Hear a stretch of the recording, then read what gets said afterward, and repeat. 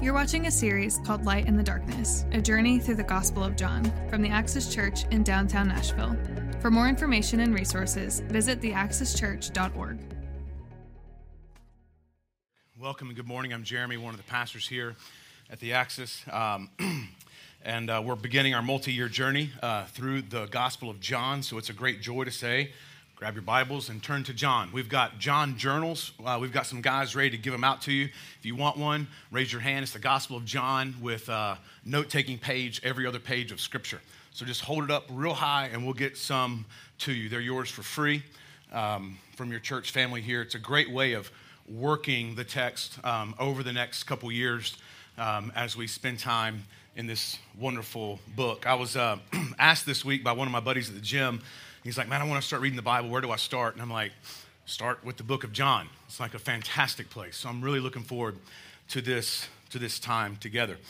As you're getting your journals and as you're finding your place in the book of John, Matthew, Mark, Luke, John, for those who don't have John journals, if you've experienced God working in your life, if you've experienced what you'd believe to be faith in Christ, according to Jesus, you must respond to him by faith and obedience. And that first step of Christian obedience, according to Scripture, is being baptized.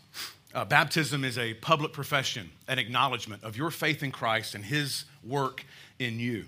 It's one of the two sacraments that's given to the church, to the Christian church. The Lord's table, which we'll be sharing here at the conclusion of the sermon, and then baptism is the other. And this Easter, we're going to be having baptism services. So if you would like to be baptized, I encourage you to do that. If you have questions about baptism, if you want to be baptized, please take note of that on the connection card in the seat back pocket in front of you. We will follow up with you, or you can do the digital connection form as well. I want to make sure everybody has a journal that wants one. If there's still somebody that wants one, raise your hand. All right, up front, we got Josh that needs one up here. Anybody else? Or maybe four up here. Anybody else? Oh, over here.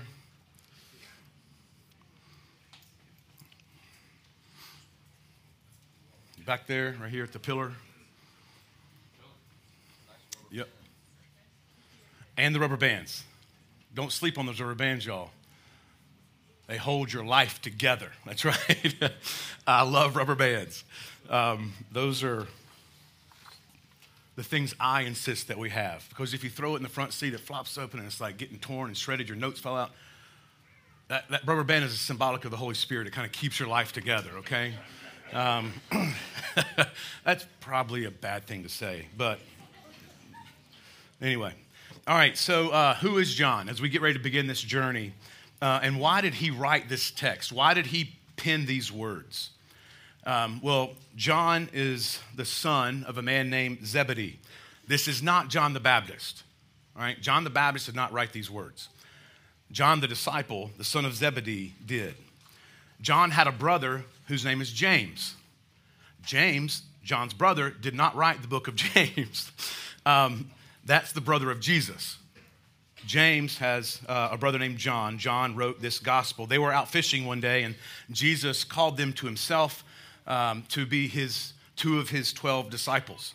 And they're somewhat, James and John, they're somewhat like fiery zeal and passion and extreme reactions is perhaps why Jesus gave them a nickname, the only nickname that we know that Christ gave somebody, these two brothers. He called them sons of thunder. And you can read about that in Mark chapter 3. John was discipled by Jesus Christ. He lived with Jesus, talked with Jesus, followed Jesus for 3 years. John is known as the disciple whom Christ loved. He's the guy who on earth, Jesus knew no one more closely, and no man knew Jesus more closely than John. You might recall at the Last Supper, the Lord's Supper, that John was the one sitting next to Jesus, actually reclining on Jesus. John let us know in his gospel, we'll get there one day, in a couple years, that he outran Peter. So he wanted us to know that he was quicker than Peter. Apparently there was some jockeying for who was the fastest because he had to throw it in his gospel. He outran Peter to the tomb. John actually laid his eyes in the stone work of the empty tomb and saw that Christ was not there, but he had risen. John was the only disciple to stand by Mary's side, the mother of Jesus, as Jesus was hanging there on the cross, dying for your sin, John was there with his mother, Mary. John was one of the disciples. He was also one of the apostles. He saw the resurrected Lord, and he experienced Pentecost that we read about in the early chapters of the book of Acts, when the Holy Spirit of God Almighty entered into the hearts of mankind to those who would believe. Along with Peter and James and John, these three men were pillars of the early church, and they were the ones who actually commissioned Paul and Barnabas to go out on mission. And then eventually we know that Paul ended up writing at least 13 letters of the New Testament. John's original audience are those who he wrote to were those in the larger Greco-Roman area of Ephesus and beyond, both Jew and Gentile, penned just before the turn of the first century.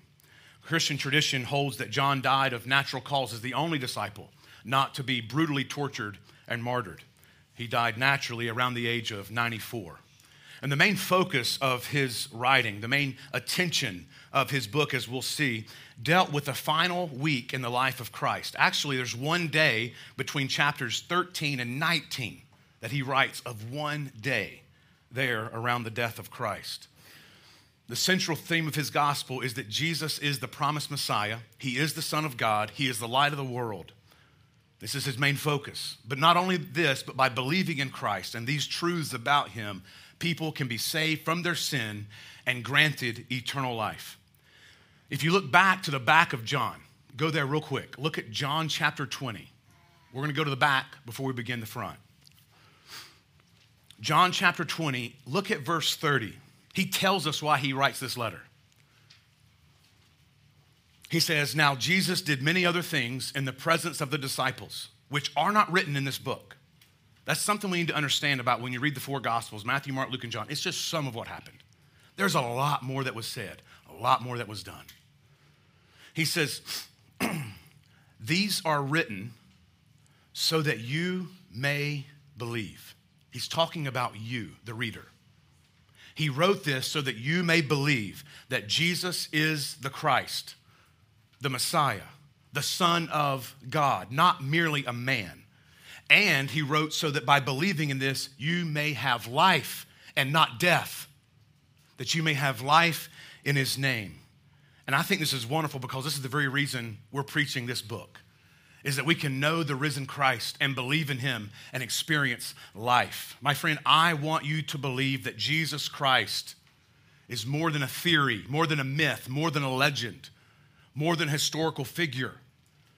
That he was the God-man sent from heaven to die for you, to give you life and hope and meaning and purpose and value and worth that your life circumstances can't shake or take from you. I want you to believe Jesus Christ and escape the otherwise inescapable hell that is before you.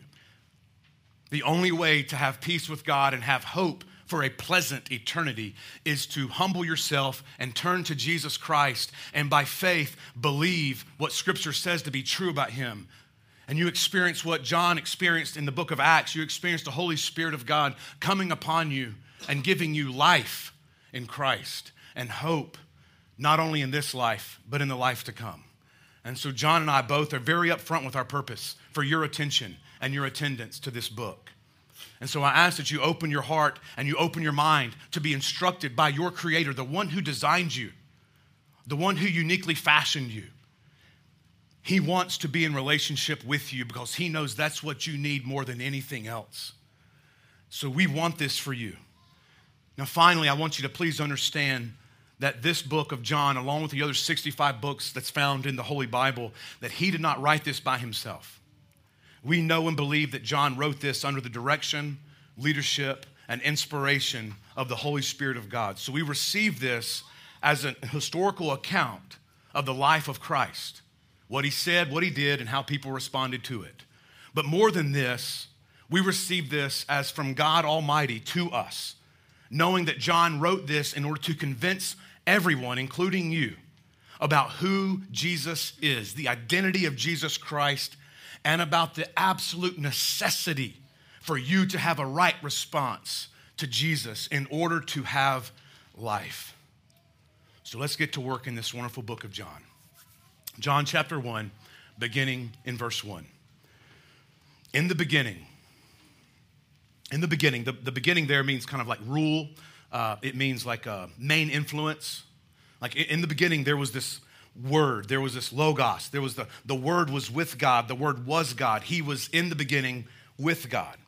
In the beginning, the main creative force, the main influence over all things was the logos, was the word. This term logos was used all throughout Greek literature. This term was used among the Stoics, for instance, to describe the principle of divine reason, which caused the natural creation to grow, which I found really interesting because of what happens right next in the following verse. All things came into being through him. All things were made through him. And without him was not anything, not one single thing made that was made. So before time as we know it, before the world and the universe was created, God was there. The word that is also was in existence before the world began. The word referred to here, notice it's capitalized. You see that in your text. It's a proper noun. It's referring to Jesus Christ.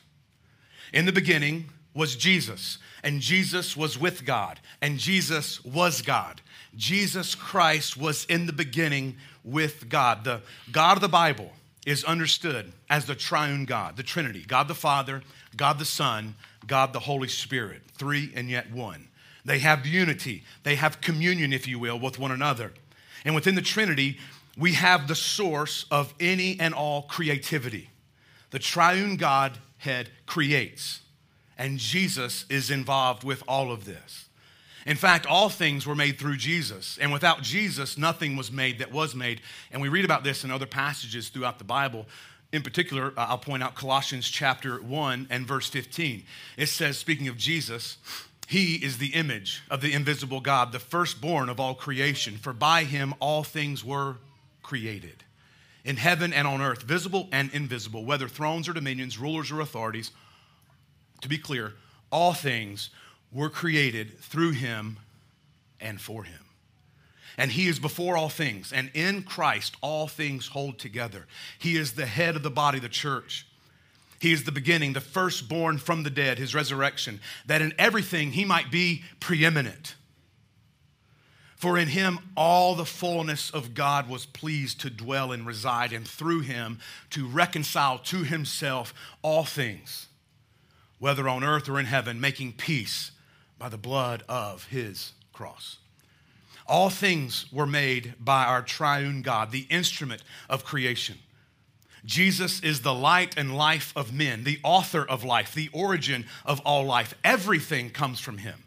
He's the light of men, and he gives spiritual knowledge and understanding to us. Jesus, the Word. John continues to tell us about him in verse 4. In him was life, and the life was the light of men. In and through Jesus Christ, we have life and we have light.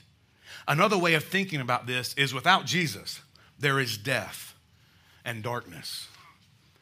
As John continues, he seems to shift things somewhat abruptly.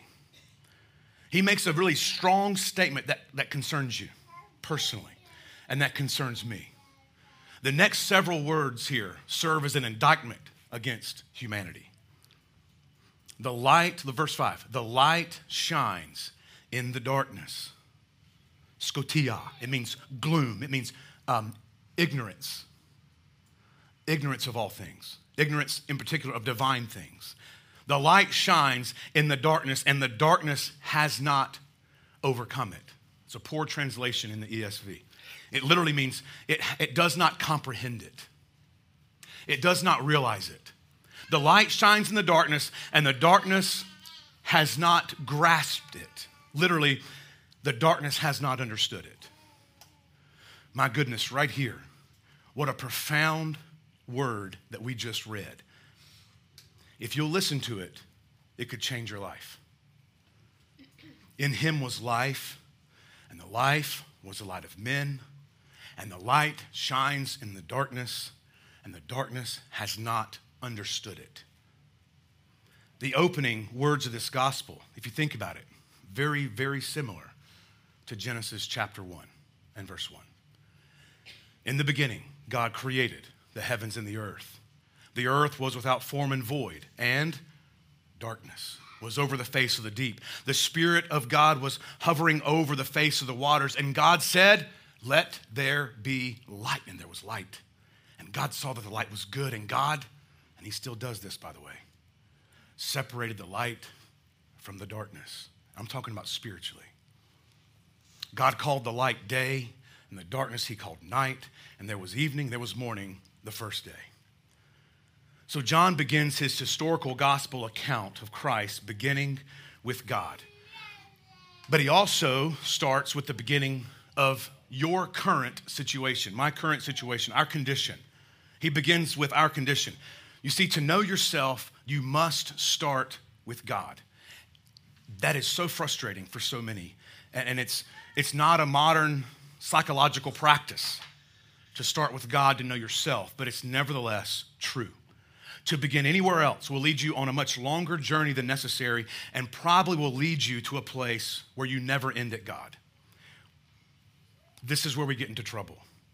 Because you and I, we try to find peace and we try to find hope and we try to find happiness apart from God. And this is a futile exercise that'll lead us to despair and frustration. This is living in darkness, and people have no idea unless God reveals this to them. And I believe that part of why you're hearing this today is because God wants to reveal this to you. And so I ask you, don't just listen. Hear these words that's being preached to your soul. They could change your life literally forever. Don't think of darkness as the absence of life, but the presence of death. And this darkness isn't merely the absence of light, but the presence of divine ignorance. In the dark, in him was life, and the life was the light of men. In other words, mankind stood in need of this. We are needy. And many Christians today are in need of renewal and of joy and happiness. This is part of why John wrote this, to increase our joy, to bring clarity to our situation. I don't have to tell you, life is hard. Life is sad. And we're often overrun and overcome with wave after wave of discouragement and disappointment that quenches the joy of the strongest and most mature Christian. And for those who are not Christians yet, my goodness, how much you must hear from God today. Many things promise you life. Many things assure you joy. You look into many things in order to have hope to continue onward, and yet here you have it. In Christ is life and light. In Christ, you have what you so desperately are looking for in other things. We were created to be a rejoicing people, a happy people, yet so often we're not. Why is that? Part of it is because we fail to realize the truth concerning Jesus Christ. The Christian is often weary because of our forgetfulness of the beauty of the gospel story. We often drift to losing the thrill and wonder of the hope that we have as Christians. The gospel of Christ tells us that salvation from this damned world comes to us only through the Son of God, Jesus Christ, and not you, and not your effort. It's Jesus, God incarnate, God made flesh. He has come to us. And the gospel tells us that he comes to us. Look down a few verses. John chapter 1 and verse 14. The word, speaking of Christ, is capitalized. You see that. Christ became flesh and dwelt among us, and we have seen his glory. John's talking like, I've seen it with my eyes. We have seen his glory, glory as of the only Son from the Father, full of grace and truth. You see, our happiness comes to us through the truth that is in Jesus Christ. Or to put it another way, mankind is truly happy only in a life with Jesus Christ. We lose our happiness. It's diluted. Our happiness is distracted as we drift from this holy truth that God sent Jesus into the world to save sinners. And the enemy, Satan, who's real, he might not have a pitchfork and horns. He might look a lot prettier than what you think. But the enemy is constantly and always working to pull your eyes onto other things. And John and our songs and our sermons, that we're working to pull your eyes back to Christ and Him crucified. For in remembering Jesus Christ and Him crucified, therein lies your joy and your happiness.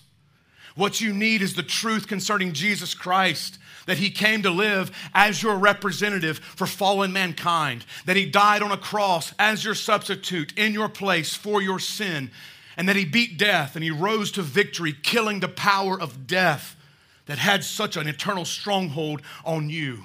This is what you need more than anything else. It's to lift your eyes to the risen Lord Jesus Christ. Therein is your happiness. There's your hope, and there's your strength. But why did Jesus ever show up to begin with? Why was He sent? Like, what was needed? To what question was Jesus the answer for? For God to leave heaven and come here to die. Why was that necessary? Verse 5, the light shines in the darkness, and the darkness has not understood it, overcome it. I believe we have the answer there. You see, there's something wrong with us. It's not popular to say this these days because we think we're pretty awesome, but there's a problem with you. And it goes deep. There's a problem with me. There's a problem with us. There's a problem with all of mankind. There are things that we must know about God, yes, but there are also things we must know about ourselves. You see, there's a darkness about us, and it wasn't always this way. Originally, we were in an intimate and glorious, happy relationship with God. Believe it or not, we were completely sinless at one point. Mankind was. We were holistically happy, and literally nothing could change that. God told mankind who we were. He gave us our identity, and we believed Him. We trusted Him. We took Him at His word. We had a close relationship with Him. It was perfect. We had perfect and endless peace all around us and within us. All of creation, even the animal world, everything had peace and harmony and friendship. God gave mankind the green light for anything, everything. And He actually only gave mankind one rule: to not eat the fruit of one particular tree. Well, we could not handle such a heavy restriction. How obnoxious of this controlling authority over us to tell us that we can't do something. So we rebelled against God. We decided that we knew better. We didn't want to have the confines of such a ruthless master. We were better at making decisions than God was. And as a result, sin and brokenness and sadness entered into the world, but not only into the world, also into our minds and bodies and hearts and souls. It's at that point that death entered into our situation. Before that, we were eternal, much like God. But because of our pride and our brilliance, we're now fallen. We're diseased, heartbroken, and death-bound. We're now ignorant of what we need most. And the Bible tells us that we're in need of God, yet we do not know this. We're confident it's got to be something else. We're sure of it. Like we just need more education. We need more instruction, a little bit of advice or coaching, maybe a little bit more money or some better friends that know us for who we really are and want us to be happy.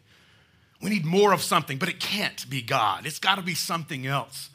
You see, the Bible tells us at our core that because of the fall of mankind, of Adam and Eve, our first parents, that we're sinners. We're literally against God, rebels of God, haters of God. Ephesians 2 tells us about this in chapter 2 and verse 1 through 3. You were dead in the trespasses and sins in which you once walked. You were following the course of this world, speaking of Satan and his rule.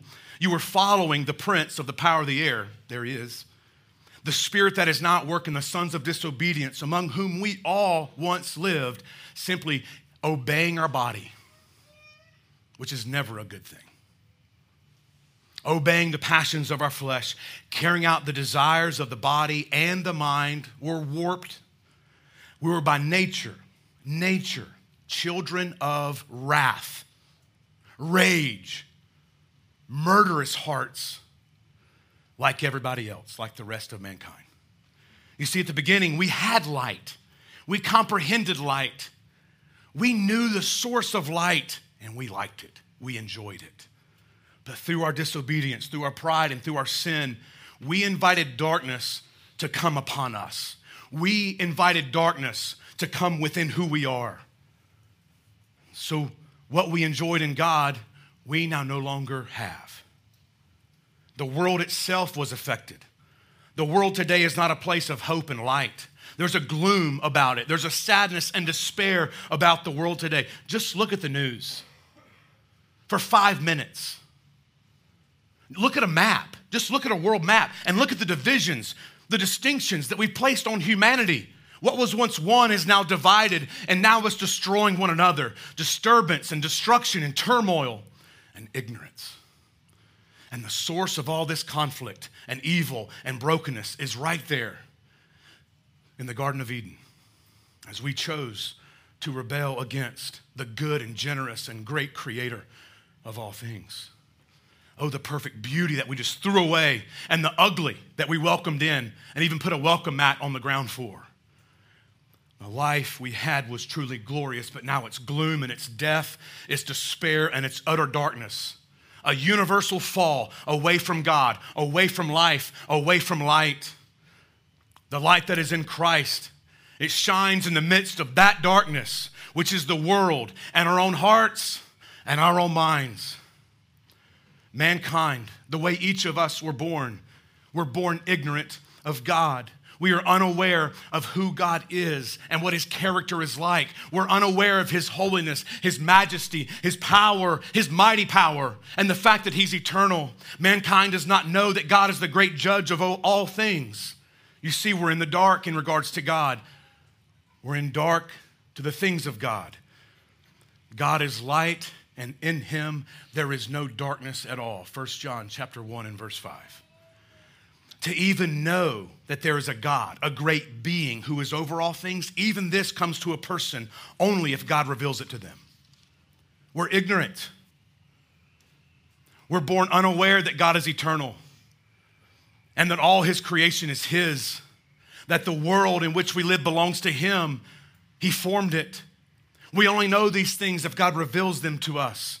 There is no hope for anyone until they realize the truth about God, that God is good, that he's generous, that he's great and glorious and gracious. You see, mankind, you and me, we've got to learn these things. By grace, we've got to learn these things from his word and from other Christians speaking these truths to us. We must realize that the chief end of man is to glorify God and to enjoy him forever. We must realize these things. And until we realize these truths about God and about our fallen state, our lives will stay in darkness and awful trouble. You see, my dear friend, you have a soul. Like, you belong to God. You are his prized possession. You are the epic of his creation. You're very different. You are the only one of all creation, of all that was formed, to be made in his image. You have a soul that is meant to be connected to the Almighty God of creation. And you will not feel right until that connection is made again, is reconnected with him, and that only comes through Christ. Your worth and your meaning cannot be determined by a guy or a girl, a physical pleasure, or the amount of money in your bank account. Your worth and your meaning can only be truly discovered as you humble yourself and turn to God, and there you will find what living is all about. And there you will escape the darkness and your ignorance, and you will enter into enlightenment and knowledge and love and peace and contentment. Not only do we live in ignorance or darkness regarding God, but we live with darkness residing in us. The dark and fallen world in which we live, this is only a reflection of the darkness that is within each of us. Because of sin, we're born this way. I don't know about that. Well, Genesis chapter 6 and verse 5, the Lord saw that the wickedness of man was great in the earth, and that every intention of the thoughts of his heart was only evil continually. So you know what he did? He found a man named Noah, said, build an ark, we got to restart this thing. Restart it. Guess what happens? Moments after they leave the ark, sin. It began again. There's a problem with us. There's a dysfunction about us because of our sin. We've all been impacted by the fall and the sin that brought it about. This is why the world is the way that it is. My goodness, how awful the effects of sin and evil, how deep they go within us. Again, we're not only in a dark world, but there's a darkness within us. John chapter 3 and verse 19, this is the judgment. The light has come into the world and people loved the darkness rather than the light because their works were evil. That's us. That's me and you right there. We love the darkness. There is nothing within mankind that has not been affected by sin. The impact of sin is so great that it makes us incapable of recognizing the light, even when it's shown to us. The light of the gospel truth is being spoken to you, and you can't see it. The light shines into the darkness, and the darkness does not understand it. Even right now, as the light of this gospel is being preached to your hearts and to your ears, you're working hard within to reject it, to excuse it, to change the subject, to hope that we move on to something different. My sweet friend, please open your heart and mind to the truth about God and the truth about yourself. Stop running away. Stop changing the subject. If there's absolutely anything about this that makes you want to cry out to God for help, do it. John is saying that though the light is there, people reject it. We're blind. We're incapable of arriving at the truth on our own. I don't know. 1 Corinthians chapter 2 and verse 14. The natural person does not accept the things of the Spirit of God, for they are folly to him. He is not able to understand them because they're spiritually discerned, and we're ignorant and blind because of our sin. This is why the Word had to become flesh. This is why the Lord of glory left his eternal heavenly throne and entered into our fallen time and space. It was to teach us. It was to guide us. It was to make a way where there was no way. John 8:12, Jesus spoke to them saying, I am the light of the world. Whoever follows me will not walk in darkness, but will have the light of life. There it is. Follow him. John chapter 12 and verse 46, Jesus says, I have come into the world as light so that whoever believes in me may not remain in darkness. There it is. Run to him. 2 Corinthians 4:6, for God who said, let light shine out of darkness, has shone in our hearts to give the light of the knowledge, not ignorance, but the knowledge of the glory of God in the face of Jesus Christ. He's still doing this today. You who are sitting in darkness this morning, run to Christ. And in doing so, you're running to life, escaping death. To those who are not Christians yet, hear Jesus Christ this morning. He says this in John chapter 12 and verse 44. Jesus cries out and says, whoever believes in me, believes not only in me, but in him who sent me. And whoever sees me, sees him who sent me. Here we go. Hear this. Those who aren't Christians yet, hear this. Please ask God now. Say, God, help me hear this. I'm incapable of hearing this. Help me hear this. I have come into the world as light so that whoever believes in me may not remain in darkness. That is you, my friend. Jesus showed up to pull you to life, to pull you to light, to pull you out of your ignorance, your apathy towards him, your hatred and rejection towards him, to pull you from your pride. He's come to pull you into heaven, escaping your deserved hell. And Christians in the room, we have received the light of Christ. Isaiah 9:2, the people who walked in darkness have seen a great light. Those who dwell in the land of deep darkness, on them a light has shone. That's you, Christian. Peter talks about you too in 1 Peter chapter 2 and verse 9. You are a chosen race. You're a royal priesthood. You're a holy nation, a people for his own possession, that you may proclaim the excellencies of him who called you out of darkness into his marvelous light. For Christians, we're to be children of light. 1 Thessalonians 5:5 says, for you are children of light, children of the day. You are not of the night or of darkness. Stop living in it. Walk into the light. Openly confess your sins one to another, as 1 John 1 tells us to do.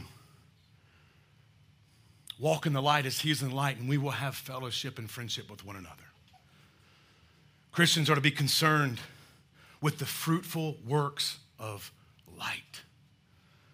Because we're warned about, in Ephesians chapter 5:11, we're warned about the unfruitful works of darkness. Ephesians 5:8 says, for at one time, Christian, you were darkness, but now you are light in the Lord. And listen to this admonishment. Walk as children of light. You're alive.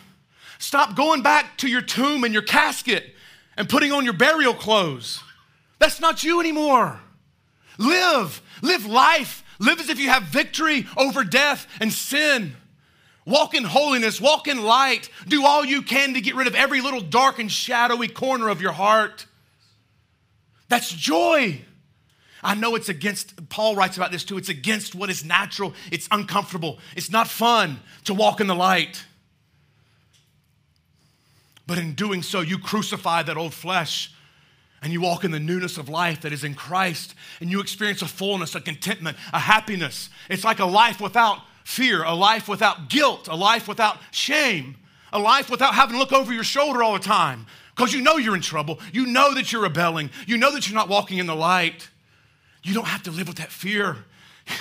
You don't have to live with that guilt. You don't have to keep deleting history. You can walk in light and freedom and strength and power. There is a way, but it takes that you walk in the light, which is synergistic. It's with God. It's his sanctifying work with you. You are monergistically saved. It is the act of God on your behalf. Synergistically, S-Y-N, the prefix, with. You are working with the Spirit, and that requires that you seek discipline. That means that you make a choice to stop doing those things and to begin doing things that honor the Lord, that you stop obeying the body and the flesh and you begin walking in the fruit of the Spirit. And that is difficult, that is hard. That is receiving the chisel and the hammer of God on your life. It's uncomfortable, but it's life. It's removing your burial clothes and being clothed in light. And that is contentment. And you will not know it until you begin walking in obedience before God and the light that comes from the Lord. Philippians chapter 2, do all things without grumbling or disputing. And he's writing to the Christian church. He's writing to the Axis. Do all things without grumbling and disputing, that you may be blameless and innocent, children of God without blemish in the midst of a crooked and twisted generation, among whom you shine as lights to the world. And as you go shine, listen, hold fast to the word of life. You need more than podcasts. You need more than self-help books. You need more than regurgitated Christian thought from somebody else. I can read you the menu. I can tell you what I ate yesterday. It doesn't satisfy any hunger within. Open the word of God and plant it deep within your soul daily. This is how you can hold fast in the midst of a wicked and twisted generation. This is how you will shine as bright lights. And as the Christian shines brightly, there's a contentment, there's a happiness, there's a meaning. I was created to shine. This is part of my purpose. And you experience what it is that you're actually looking for in so many other things. May this be your story.